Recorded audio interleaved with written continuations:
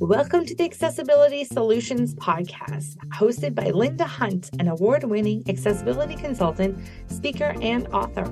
With over 30 years experience in senior management roles and a deep passion for creating inclusive environments, Linda brings us unmatched expertise and credibility to our discussions. Join us as we explore transformative power of accessibility and inclusion in today's world.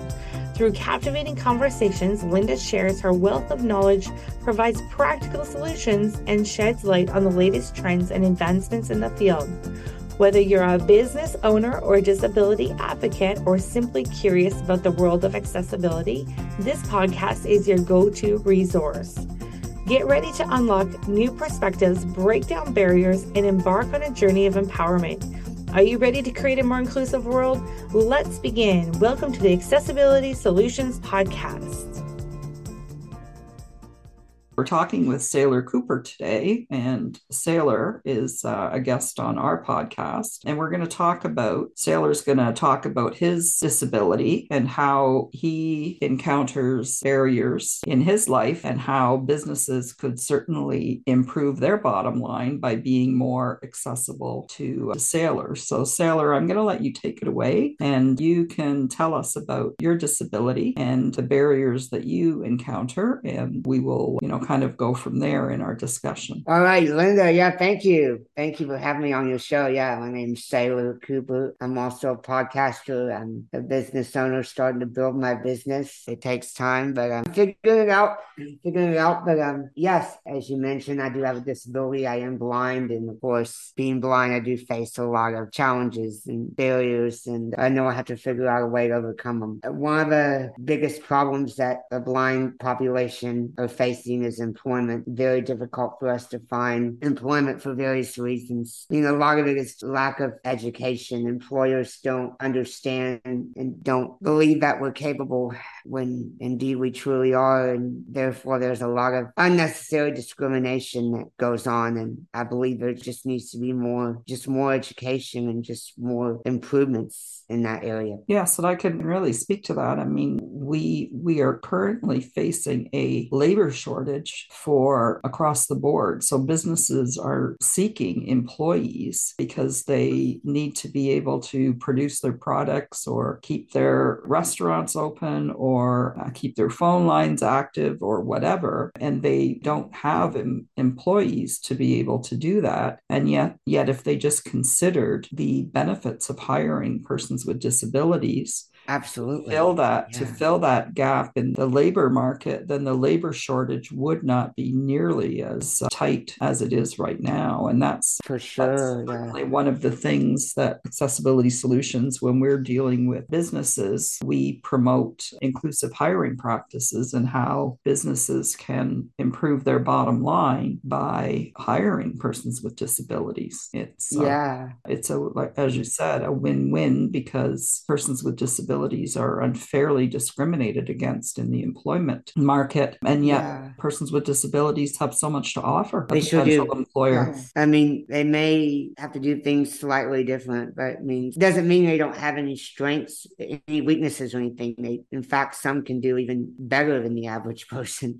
Yes, I personally myself know a blind lawyer. I know a blind accountant. I mean, with technology, there are ways for persons with disabilities, whether it be blind, whether it be deaf, or me, I have a physical disability, but there are certainly ways for people with disabilities to be actively involved in the workforce. For sure, yeah. Which would be, as I said, a win-win for everyone. And the case of businesses would really improve their bottom line if they were able to, like you mentioned, it's education. So there's that attitudinal barrier that somehow persons with disabilities would not be effective employees within an organization. And that's something that really a myth that really needs to be dispelled, because that is not at all the truth. No, it's not the truth at all. Because I've been turned down for various jobs, and in fact, earlier in June, I was wrongfully terminated from a part-time job because they just weren't willing to accommodate me in providing my equipment whenever I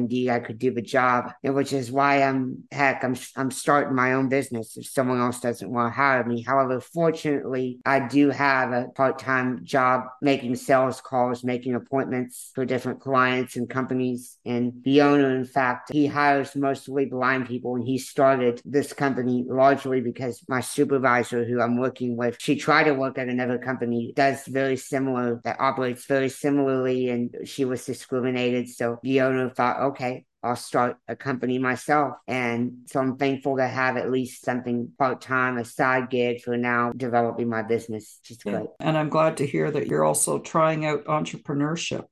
You bet, yeah. That's also an area that I've done some work in over the years, getting people with disabilities employed through self-employment. Oh, yeah.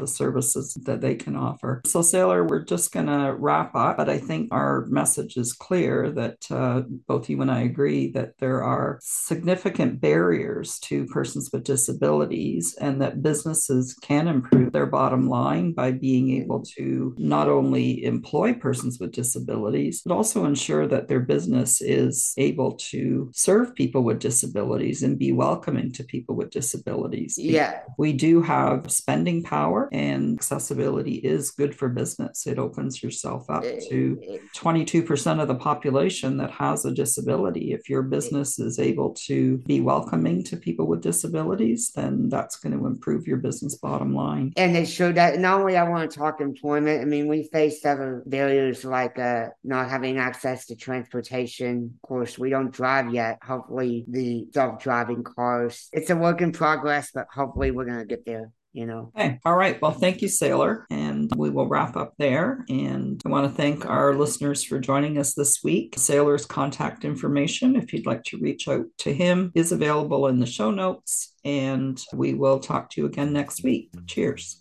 Awesome.